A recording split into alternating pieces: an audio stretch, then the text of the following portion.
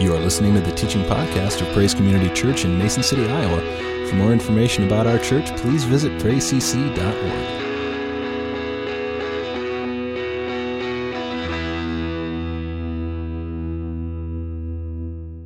Looking at the fruit of the Spirit that Paul talks about there in Galatians chapter 5. If you've never really read that, I would encourage you to do that, because in that chapter, he kind of talks about, again, the difference between walking in the flesh.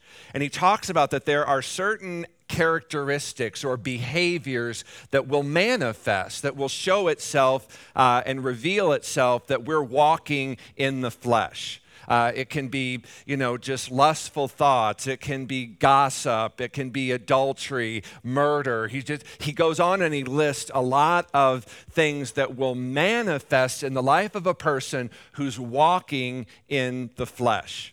And then he counters that by talking about the difference between here's what it looks like when we're walking in the Spirit. And then he kind of begins to list these characteristics and attributes that will kind of manifest, will reveal themselves, will give you evidence that you're walking in the fruit of the Spirit. And so Paul talks about that the Holy Spirit produces, and we've, again, emphasized this is a work of the Holy Spirit in our life. This is where we're inviting the Holy Spirit to come in and to do what only He can do.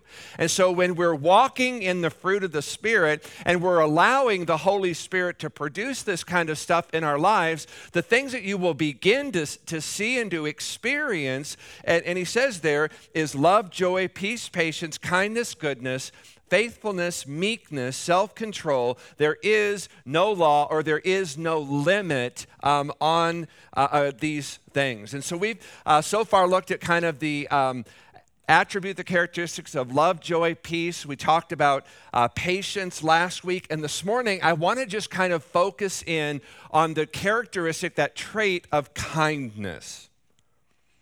Now, some translations will have the word gentleness or goodness in place of kindness, simply because some of the qualities of kindness are similar to gentleness and goodness. Now, the Greek word that Paul uses there in Galatians 5:22 is the word Christos, C-H-R-E-S, C-H-R-E-S-T-O-S, and I spell that out because it is one letter different from the Greek word Christos, which is where we get our English word Christ. There's one letter difference between Christos and Christos. And when the church kind of began back over 2,000 years ago in the Roman Empire, they often kind of confused these two words. There's just one letter difference between them. And they kind of thought Christians back in the early church, when the church kind of began, they kind of just thought Christians were people who just believed in kindness. Okay? Christianity was kind of originally known as the kind religion. As a matter of fact, kindness is love in action. Now, it's interesting to me that in Matthew chapter 25, Jesus says that on Judgment Day, the one thing that you and I are going to be judged, that we're going to be held accountable for, is how we treated people. Nothing else. Jesus said on the judgment day, it's simply going to come down to the issue, how did you treat other people? Jesus said, I was thirsty and you gave me something to drink. I was naked and you clothed me. I was sick and in prison and you came and you visited me. How we treat other people is the one thing you and I will be judged for, that we'll have to give an account for. It's not a feeling. It's something you do. Even in the Old Testament, Micah chapter 6, verse 8, listen to what he says. He has shown you, O man, what is good. And what does the Lord require of you? But to do justice, to love kindness, kindness and mercy, and to humble yourself and to walk humbly with your God. It's interesting. You cannot walk humbly with your God unless you first humble yourself. And again, as I felt just really led to pray into that this morning, that the scriptures say to us that we humble ourselves before God. It's not something that he's going to do or force on us. It's something we desire. It's something we choose. It's something that we surrender to and say, I'm going to humble myself, and in that humbleness, I will be able to walk humbly with my God. As a matter of fact, that Greek word Christos, which is translated as kindness, it's the same word that Jesus used in Matthew 11, chapter 11, verse 30, when he says, my yoke is Christos. It's easy. And my burden is light. Jesus says, my yoke, it's kind, it's easy. It isn't harsh. It isn't cruel. It isn't difficult. It isn't burdensome. And the whole idea of this word Christos is, again, it is a goodness which is kind. It shows itself in kindness. One Greek lexicon defined the word Christos as the grace which pervades the whole human nature, mellowing all which would be harsh and stern. So in those places where there's harshness and sternness, God wants to come into those places, and God wants to begin to produce or to work in us kindness. So that we're not responding out of that harshness, that cruelness, but as we're yielding to the Holy Spirit in those places of harshness, cruelness, and sternness, there just kind of comes this, there's just this kindness that comes forth from us. This word Christos, it's descriptive of one's disposition and attitude, and it doesn't necessarily entail acts of goodness. It will reveal itself in that. And so as we kind of look around us in today's culture, I mean, I kind of begin to ask myself, what are ways in which I really feel like the church has an opportunity to walk in kindness, to express the kindness of God? And God's never going to say, you know what, it's okay in this situation to be unkind, to be harsh and to be cruel, to be, criticizing, belittling to other people. No. In every situation that we are in, we're called to again, express that kindness, that love in action. So this morning, I want to kind of just talk about two ways that we can, again, experience the kindness of God. These are just a couple of the ways that God will reveal his kindness to you. And the first is, he understands my weakness. God understands your weaknesses. Understanding and kindness go together. Have you ever recognized that, ever noticed that? Kindness and understanding go together. The more understanding or the more you know of a person, the kinder you're going to be. That's why it's so easy to be unkind to strangers. You don't know anything about them. But the more you know of someone, the more you kind of know their story, you know their history, the kinder you're just going to be. Hebrews chapter 4, verses 15 through 16, it says, Jesus understands our weaknesses. Since he had the same temptations we do. Though he never once gave way to them and sinned. That's the difference between you and I. We have all faced temptations. Some of those we have overcome, we've withstood. Others of them we folded like a house of cards and we sinned. Jesus never did. Every temptation that came to Jesus, Jesus withstood it. He came out on the other side of that glorifying God and was victorious. But that doesn't negate his ability to understand your weakness, to understand what it's like to be tempted, because he was tempted as we are in all ways. So, let us come boldly to him. There's that connection. God wants to connect with our hearts this morning. He's not put off by the temptations that have sidelined you, the temptations that have gotten the best of you.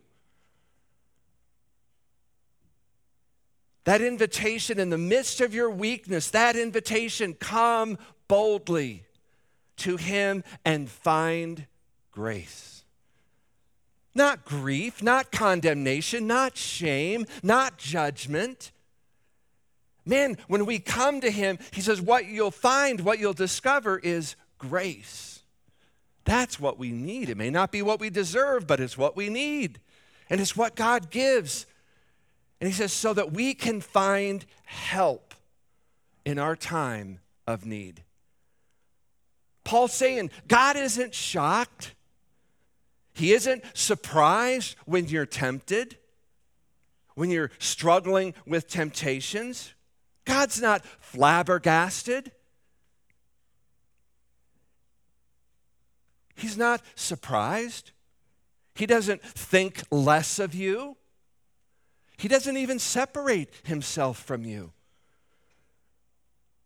And one of the unfortunate things that really has kind of crept into a lot of churches is, again, kind of just this feigned response we Christians tend to have when others acknowledge areas where they're being tempted, or maybe have even given in to that temptation and maybe have sinned in certain areas. And they share that with us because they're looking for encouragement. They're looking for prayer. They're looking for help in that. And oftentimes what they find in the church and sometimes among Christians is anything less than helpful. Oftentimes they're met with criticism or condemnation or judgment. Last year, Christian author and speaker Josh McDowell was in an Iowa meeting. And he was meeting with a coalition of pastors and church leaders from around the state regarding the use of pornography, especially by Christians. It's very pervasive in the church.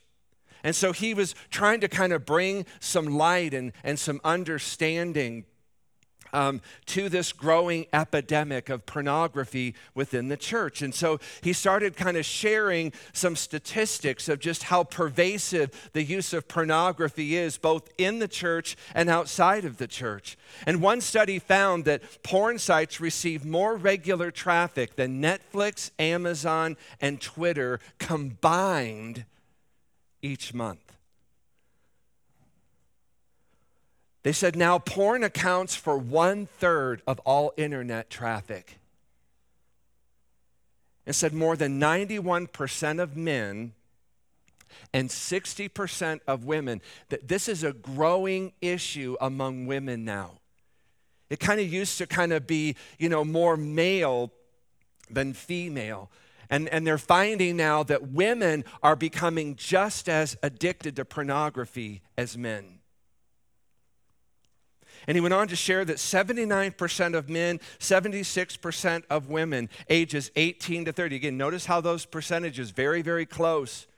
It's no longer just a guy issue.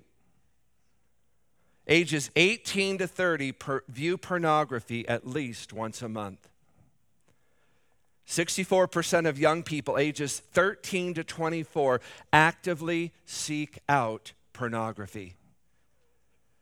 60 to 72% of men, 24 to 30% of women in the church identify themselves as sex addicts. 57% of pastors and church staff admit they struggle with porn. So after Josh McDowell kind of got done sharing that very final statistic there regarding pastors and church staff and their use of porn, there was a very prominent pastor of a very large church here in Iowa who was a part of that group meeting there with Josh McDowell. And following that very last statistic, he made the following statement. He said, "That's why I tell my pastoral and church staff that if you are ever caught with or viewing pornography, you will be fired immediately." And there were a lot of pastors in the room that kind of nodded their head in like agreement or affirmation or like, yeah, I would do the same thing. However, Josh McDowell had a very, very different response. Josh McDowell walked over and he stood right in front of that pastor and looked him right in the eye. And he said, with all due respect, it's pastors like you and churches like yours that are doing the greatest damage in both addressing and bringing healing to the body of Christ with regards to the addictive use of pornography. He said, all you're doing by taking the stance that you have taken is driving those who are caught in that trap of Satan, and that's what it is. All you're doing is driving those who are caught up in the trap of pornography deeper and deeper into their addiction and their isolation. You're telling them that rather than being open and honest about their struggles and offering them hope and freedom from their addiction to pornography, you're telling them that if they wish to keep their jobs, they better continue to hide their problems because the church is too weak to deal with them.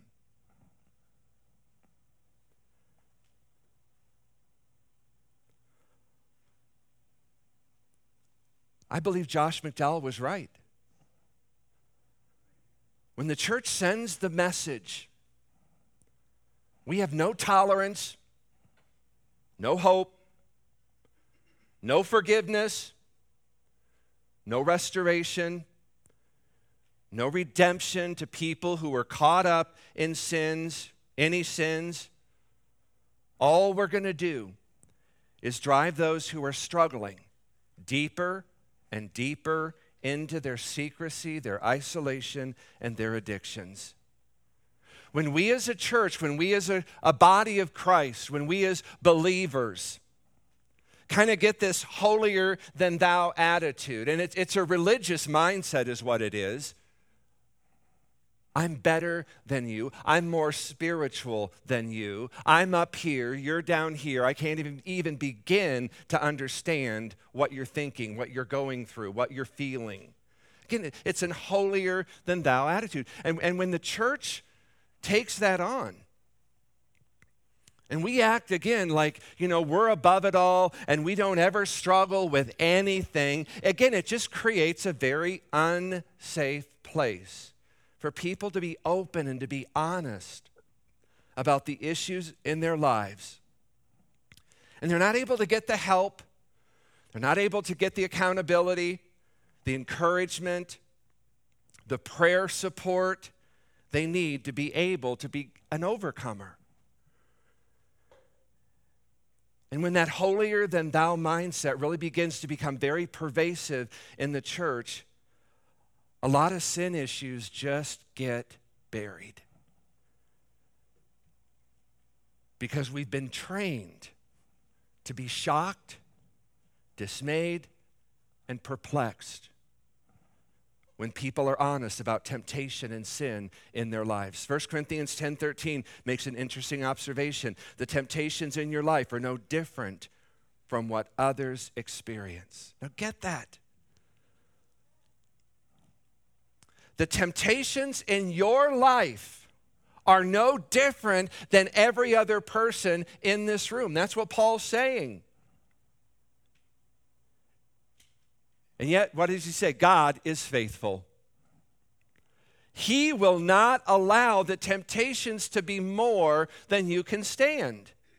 When you are tempted, he will show you a way out so that you can endure. Again, you go back and look at the temptations of Jesus. Every response Jesus gave was God's provision of a way out of that. And Jesus took it. And so every temptation you face as you're in that moment, if you'll just take time to pause and to ask God, what is the way of escape? Where's the exit door on this? He'll provide it.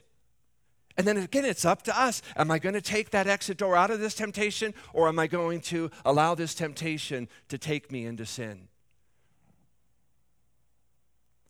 You know what the devil wants you to think regarding the things you're tempted with? You're the only one who struggles with that. You're the oddball. You're the weirdo.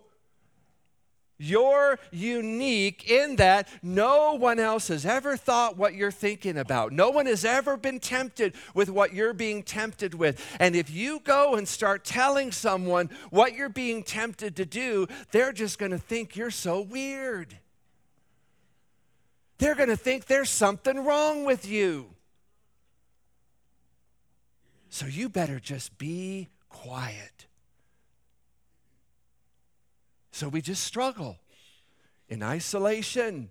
We struggle in secrecy because no one will understand what I'm going through. No one will understand what I'm thinking, what I'm struggling with. And Paul simply says that's not true. Every temptation you have ever faced is not unique to you. Every Christian that has lived before you would say, been there, thought that. Been there, dealt with that. That's what Paul's kind of saying there. Paul's saying, you've been tempted with that? So have I. Man, brother, sister, you're struggling with that? Paul would say, so have I. There's no temptation in life that is unique to you. Jesus has been tempted by all the things we have been and will be tempted with. He just never gave in to them. God provided that way of escape, and Jesus took it. And the promise of that verse there is whenever you're tempted, God has made, He's already created a way of escape so that you don't have to fall into that temptation and sin. And that way of escape, it may just be another believer who comes alongside you, someone who maybe just, you kind of come to someone's mind and they call you. Hey, how are you doing? That's God's way of escape. Hey, oh man, so glad you called. This is like a God moment because I'm really struggling here right now. I really could use some prayer right now.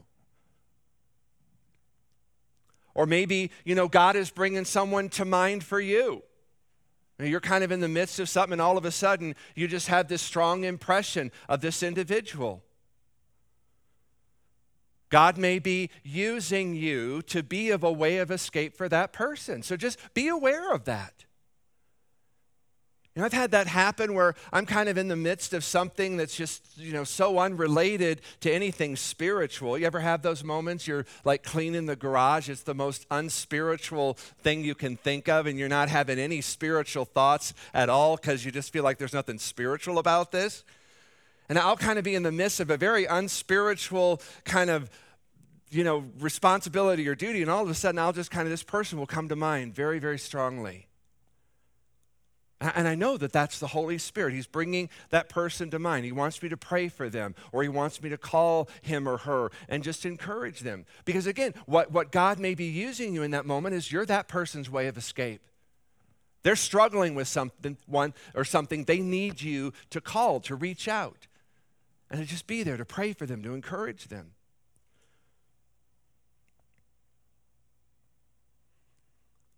And that way of escape, it may be, again, someone who just holds you accountable, someone who just kind of comes and begins to speak the word of God into your life, someone who loves you. My point being, when you're going through a weakness, a temptation, a problem, you want to be with somebody who understands, right? Again, understanding and kindness go together. And so when you're struggling, you're going through a difficult thing in life, you kind of want to be around people who understand you, who love you, who know a little bit about your story, your history. Because in that, they're just going to tend to be kinder to you. When Jesus came to the earth, the Bible says he was tempted at every point as we are. And so when you come and say, God, I'm struggling in this area of kind of impure or lustful thoughts, God will never say to you, knock it off.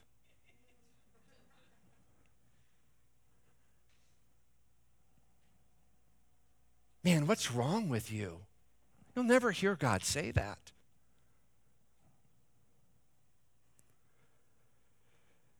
When you're struggling with temptation or you're struggling with weaknesses in life and you come to God, you know what God's going to say? Been there, done that. Here's a way of escape. Here's a way to get through that. And out of his understanding, his personal experience, God walked this earth in human flesh. He had a human body. He was 100% man and 100% God. And in that 100% man, he experienced temptations and difficulties and struggles. He's not like way up here and we're down here. No, we're on the same level ground as Jesus was when he walked upon the earth. And in those places of temptation, of weakness, Jesus says, I understand. I've been there. I know what you're going through. And just as my Father provided a way of escape for me, I'm going to provide a way of escape for you too. It's how I overcame, it's how you'll overcome.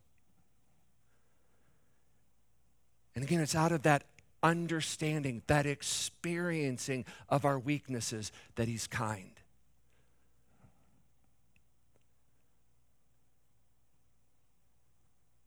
Galatians chapter 6, verses 1 through 2 says this: if someone is overcome by sins, you who are godly, that's a call to the mature.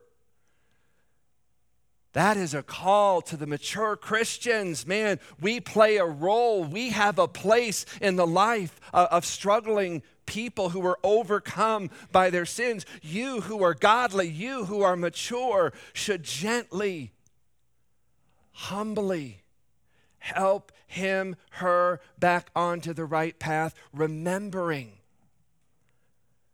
that the next time it might be one of you in the wrong place.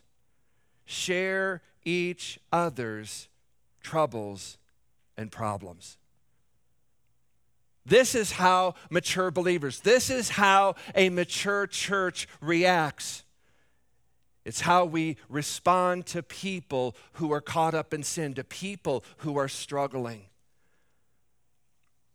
When people are having a tough time dealing with issues, having problems, and they've got weaknesses, and they're being tempted, we need to be gentle and we need to be kind with them. Why? Because God is gentle and kind with us. He's understanding of our weaknesses. We need to be understanding of the weaknesses of others as well. That's one way that Jesus shows and extends kindness to us, and we can extend and show kindness to others. I'm going to leave it there this morning. The second point would be is that one of the ways that Jesus, reveals and shows his kindness, demonstrates his kindness to us, is that he affirms our worth. He affirms our worth. That we are made, that we are created in the image of God. And that we are more valuable to him than any other thing in all creation. Do you know that? It's always interesting to me when you go back and look at, creation. Every day that God spoke in creation, he just spoke it. Let there be light. Boom, there was light. And let there be, fish. And let there be trees. And let there be, whatever God was creating in creation. He just spoke it and it was. Let there be, and then there was. And what's interesting is when it comes to creation, when God created mankind, it says that he didn't just speak that, but that he actually took dust from the earth And he began to kind of shape and mold that. And then he breathed his very breath of life into that lump of clay, that pile of dirt. It says he breathed his life into that, and we became a living being. He doesn't do that with any other part of creation. He just spoke it, and it was. But man, when it came to you and I, we bear the fingerprints of God because we are more valuable to him than any other part of creation. And in that, he wants to affirm our worth, our significance, our value to him.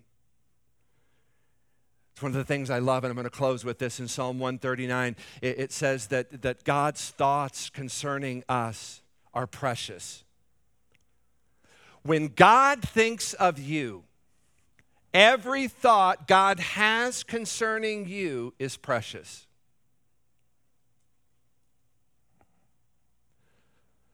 Let that sink over your heart. Because some of you, I have this feeling, you kind of think when God thinks of you, God thinks about your sin. God thinks about the things that you're doing and saying that are wrong. That God's just obsessed on that God's just dwelling on that constantly. God's calling to affirm your worth. But no, David says, every thought that God has concerning you is precious. And so sometimes just in that connecting our heart with the heart of God, sometimes just ask God, hey God, would you reveal to me those precious thoughts you think concerning me? And he says they're vast. So that you can't number the precious thoughts God thinks concerning you. That tells me we can start now and for the rest of our lives, however long that may be, God would just have nothing but one precious thought after another precious thought after another precious. God would never run out of precious thoughts that he thinks concerning you. That's how much he loves you. That's how kind he is. That's his goodness. So I just encourage you this week, just take some time and in connecting with God's heart, just ask him, God, what are those precious thoughts you think towards me? Can you just share those with me, God? Because God, oftentimes, I struggle thinking precious thoughts about me. All of us do. We all struggle thinking precious thoughts about ourselves. A lot of times it's the voice of accusation, it's condemnation, it's guilt, it's shame. It's not precious. And yet when it comes to you and God's thoughts towards you, his feelings toward you, they're all precious. And they can't be numbered because there's so many. That is the heart of God towards you and towards me. And in all of that, you will encounter the kindness of God. Amen? Let's stand together this morning. Father, we again just thank you. I thank you again, Lord, for that beautiful promise that whenever you think of me, whenever you think of anyone here in this room this morning, that every thought you have of them is precious.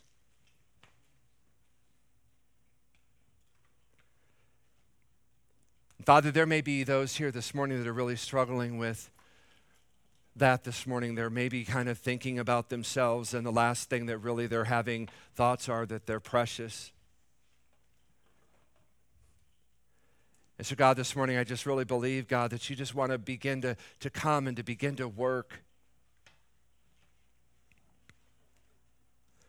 That, God, you want to replace those thoughts that they're thinking, those thoughts of guilt and condemnation, of shame, of inadequacy, Maybe they're lacking self-worth this morning. And God, you just want to begin to work in those places. That by your living waters, God, that you want to just begin to come and to fill us by your Holy Spirit. That you want to begin to wash away those things. Those things that keep us locked and bound. Those things that keep us from experiencing all that you have for us this morning. And so, Father, this morning we just invite you into this place, into our weaknesses. We invite you into our temptations. We invite you into our humiliations because we know you understand and we know you're kind. Father, I pray, Lord, again, as Galatians 6 there says, that, Lord, we as a church would grow in depth, that we would grow in our experience of you, that, God, we would be maturing to such a degree that, Father, when people are coming and they're struggling, Father, that we would be able to gently, to kindly restore them. That's what we want to be known as. We want to be a church of restoration. We want to be a church that are burden lifters. And so, Father, this morning we just pray, Lord, for those who are struggling. I pray for those who are godly, who are mature. That, Father, we can come into those places, God, and we can begin to bring life and hope. So, Father, this morning we just again thank you for your kindness to us.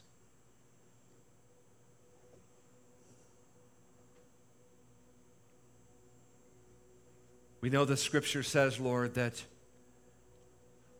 when you sent your son Jesus Christ over 2,000 years ago, that was one of the greatest acts of kindness. So, Father, this morning as you have sent your kindness to us in the person of Jesus Christ, Father, I pray if there are any here this morning who don't know Jesus, that, God, they would come to know that his yoke is kind, it is easy, his burden is light. And Lord, you just simply call us to repent, to confess our sins, that you are just and faithful to cleanse us and to forgive us from all unrighteousness.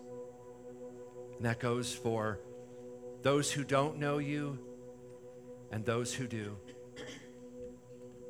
So, Father, we just thank you for the ways that your kindness has been made available to us here this morning. Father, I pray you'll help us just to access that this morning, to step into that in whatever way we need to this morning. We thank you for all of this. In Jesus' name we pray. Amen. You are listening to the teaching podcast of Praise Community Church in Mason City, Iowa. For more information about our church, please visit praisecc.org.